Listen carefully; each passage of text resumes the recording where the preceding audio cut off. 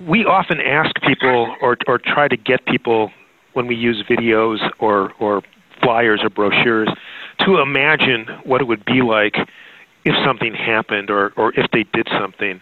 And I think one of the benefits of virtual reality, and including immersive virtual reality, is that you can actually go beyond asking people to imagine something. You can actually drop them into a simulation that gives them much better understanding of how something could play out or how an action could have positive benefits. You're listening to Further Together, the ORAU podcast. Join your hosts Michael and Jenna as they discuss all things ORAU through interviews with our experts who provide innovative scientific and technical solutions for our customers. They'll talk about ORAU's storied history, how we're impacting an ever-changing world, and our commitment to our community. Welcome to Further Together, the ORAU podcast. Does virtual reality hold the key to increasing flu vaccination among young people? For this episode of the Further Together podcast, we talked to Dr. Glen Nowak at the University of Georgia and Karen Carera at ORAU. They've worked together on a research study evaluating the use of immersive virtual reality in potentially increasing influenza vaccination among people aged 18 to 49. Their research is published in the journal Vaccine and was published through an ORAU-Directed Research and Development grant. Dr. Nowak is professor and director of the Grady Center for Health and Risk Communication at the University of Georgia. Dr. Carera is research and evaluation project manager for health communication and technical training programs at ORAU. Take a listen. So welcome, everyone, to another episode of Further Together, the ORAU podcast. Jenna and I are on the line with Dr. Glen Nowak from the University of Georgia and Karen Carera from here at ORAU. And they have done an ODRD study. It's ORAU-Directed Research and Development project that has led to research that will be published in the journal Vaccine on Monday, December 2nd, about using virtual reality to increase acceptance among young adults for getting the influenza vaccine. So, Dr. Nowak and Karen, welcome to Further Together. Thank you. Thanks for asking. We're very excited to have you guys here. This is a really interesting topic. So, Karen and Glen, whichever of you, talk about how this, just from the, 30,000 foot view, what does this study tell us? And then we can kind of take a step back and talk about how we got here. So in your research, what did you do? What did you find? Well, it turns out in the United States that influenza vaccination is recommended for all people 6 months and older. And that recommendation is about 10 years old. 10 years later, or 10 years since that recommendation was put in place, only about 27% of adults 18 to 49 years old in the United States receive an annual influenza vaccination. And so it's been really difficult to persuade 18 to 49-year-olds to get a flu vaccination. And one of the reasons probably is that many of them don't believe there's a problem if they don't get vaccinated, that for them, influenza is a manageable illness, and if they don't get vaccinated, all they have to do is deal with the illness should they get it. Unfortunately, influenza can be transmitted from people who are infected to other people, including people for whom it could be quite harmful, such as children, people who have long-term chronic health conditions, and people who are 65 and older. And so what our study was designed to do was look at whether a relatively new technology, immersive virtual reality, where you can actually feel like you're part of an experience, would have value in terms of trying to educate younger flu-avoidant adults about the importance of getting a seasonal flu vaccination. And so we designed a study to look at whether that would be the case. And the study showed that immersive virtual reality does appear to hold promise, but for it to work, it has to make people feel like they're part of the experience. And so it's not just a simple matter of just using virtual reality. you have to use it in a way so that people feel engaged and part of the experience. So is that the difference between just regular virtual reality and immersive virtual reality? I noticed that you were very specific about it. Is that kind of the difference between the two? Yes, it is. Immersive virtual reality means that it's a much more involved experience. And so, for instance, one of the things that we did in this virtual reality experience was that people used handheld video game controllers. And at certain points in the video, they were using those controllers to try to kill influenza viruses in a person's body. And so that gave them the feeling of being actively involved. In other parts of the experience, they had to turn a doorknob. They had to press a button to go up and down an elevator. And so you weren't just using three-dimensional visual images, you were adding to that by making them active participants. So they're not just watching something with like a simulation of, here's the virus spreading. They're actually participating in some level of activity. That's correct. I guess I didn't realize until you said it that flu uptake in this age group, the 18 to 49 age group, was as low as it is. And I think you talked about some of the factors. Flu is something people can deal with. They may not realize that they may put others at risk if they're not vaccinated, that sort of thing. Did the results, did you ask in the results if people's minds were changed by seeing that through the immersive experience, if that question makes any sense at all? Yeah, so we did a couple of things. One was before they even came to the location to participate in the study, everybody completed a short online survey. And one of the questions in that online survey was asking participants if they were aware or if they knew a seasonal flu vaccination was recommended for people like them, that is, people their age. Mm-hmm. And then we again asked that question at the end of going through the experience and being asked other questions. But one of the questions that was also asked was, how likely would you be, or do you intend to get a influenza vaccination going forward? And what we found was we found two findings. One was that we did increase people's knowledge that a flu shot was something that was recommended for them. And so at the beginning of the study in the pretest, I think it was about a third of the participants knew that a flu vaccination was recommended for people their age. That number went beyond 70%, I believe, at the end of the study. So we did increase people's knowledge. But yeah. Again, it also illustrates that increasing knowledge is not nearly the same as changing people's beliefs and their behavior. You can increase knowledge a lot quicker and a lot easier. But we did find that among the group of people who were in the virtual reality experience, those who rated the experience as feeling like they were actually in it, a number of those participants indicated that they would likely to get a flu shot going forward. Okay. After this study, Dr. Nowak or Karen, either, so what happens next? Where do we go from this awesome research that holds promise for using immersive virtual reality to increase vaccine uptake among young people is being published to what happens next in terms of putting it out there? I'm assuming more money would be helpful, sponsorship, whatever, to make more immersive virtual reality experiences available to people?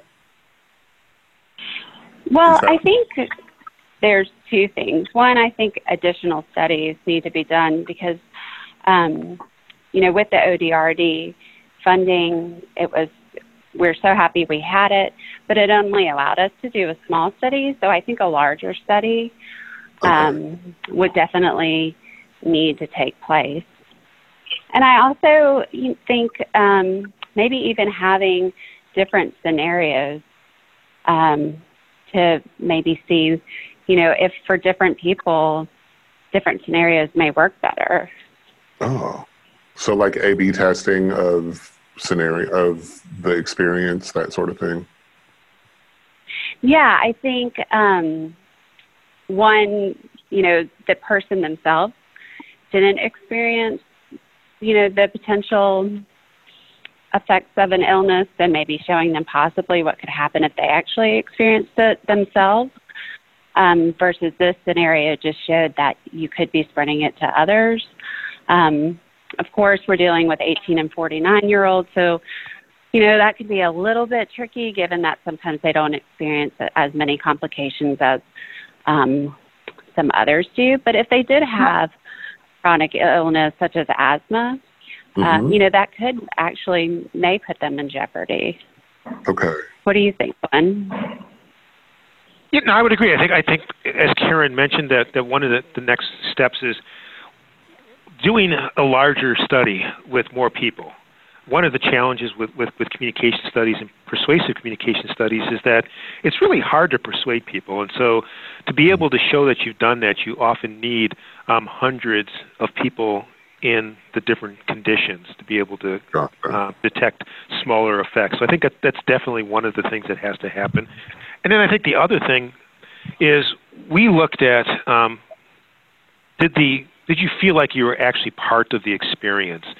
Other studies that have looked at virtual reality have found that if you can generate empathy with the people in the virtual world, that can be another way to persuade people. And so I think this was one path to persuasion. There are other possible ways that virtual reality can be used to persuade people, and studies that would look at those other ways would also make a lot of sense. So if anyone's listening who has some money and wants to help you, this would be an opportunity, right? Very much so. Was there any just thinking about the folks who were in this study, was there any follow-up to determine whether or not folks in the study actually got their flu shots based on the experience? Do we know that happened, or was it all about the communication piece? Sorry, Karen, unfortunately, we don't have any follow-up.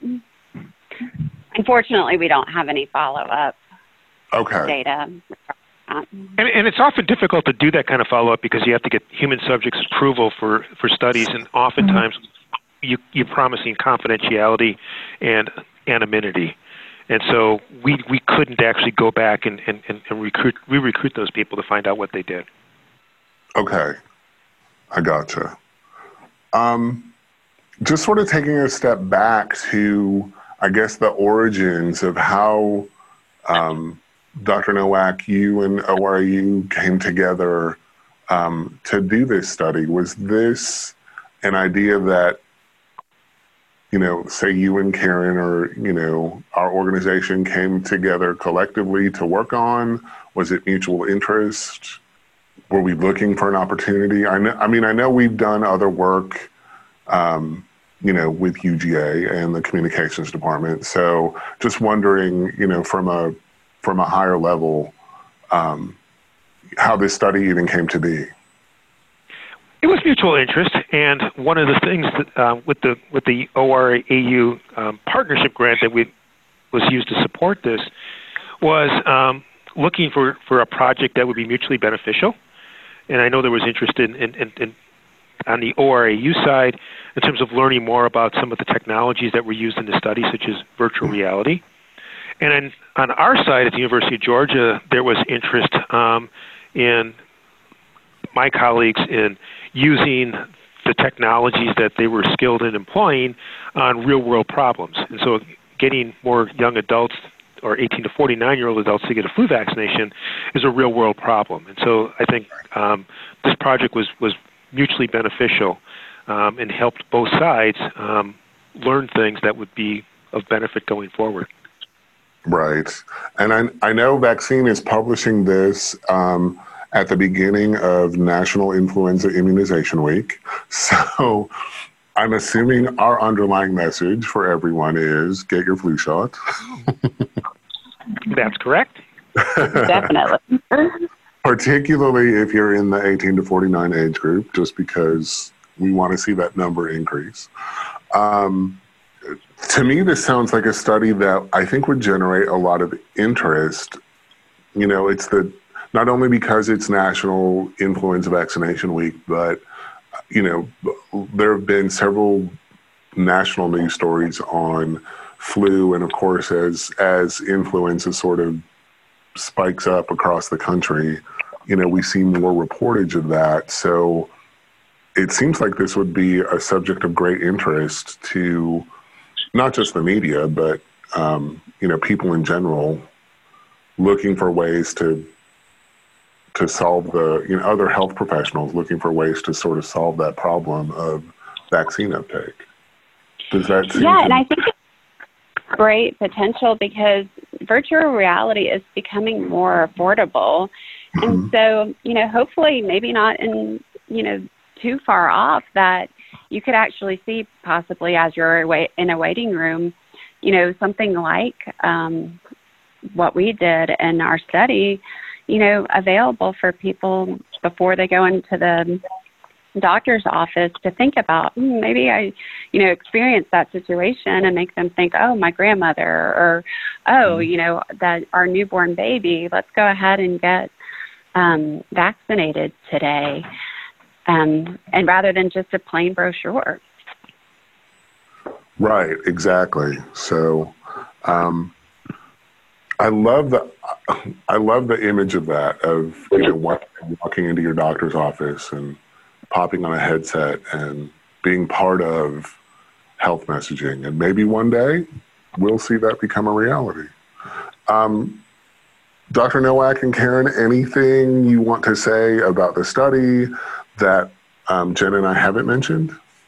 Well, I think the other thing I would just point out, and building off what Karen just said, is that we often ask people or try to get people when we use videos or flyers or brochures to imagine what it would be like if something happened or if they did something. And I think one of the benefits of virtual reality, and including immersive virtual reality, is that you can actually go beyond asking people to imagine something. You can actually drop them into a simulation that gives them much better understanding of how something could play out or how an action could have positive benefits. And so I think one of the things that this study really shows is that I think that is part of the great potential for virtual reality as a communications platform, is that it can do a better job than just asking people to imagine something. Right, and they can see immediately because they're immersed in the situation. They can see what their role is. They can, because they're acting it out as part of the experience. Right. So it's not just a function of, you know, close your eyes and imagine. They're actually participating and seeing it unfold before their eyes. It's exciting to think about, for sure. I think that's all I have. So Dr. Nowak and Karen Carera, thank you so much for joining us. I just want to thank the ODRD because they allowed us this opportunity. And I know Scott Hale, Deborah McFalls, and myself have learned a lot from this project from our partners at UGA. And it really couldn't have happened without that funding. Awesome. Thank you for that. And Glenn, anyone else on your team that we want to give a shout out to? Sure. I had a number of colleagues who were involved in this who brought their skills. So Professor Grace Ahn is a faculty member here who has a virtual reality and augmented reality lab. Bart Wadinsky and Nate Evans and Maria Len Rios were the three other colleagues of mine who joined us on this research project. Wonderful. Thank you both so much. You're very welcome. Thank you. Thanks. Thank you for listening to Further Together, the ORAU podcast. To learn more about any of the topics discussed by our experts, visit www.orau.org. You can also find us on Facebook, Twitter, and LinkedIn at ORAU, and on Instagram at ORAU Together.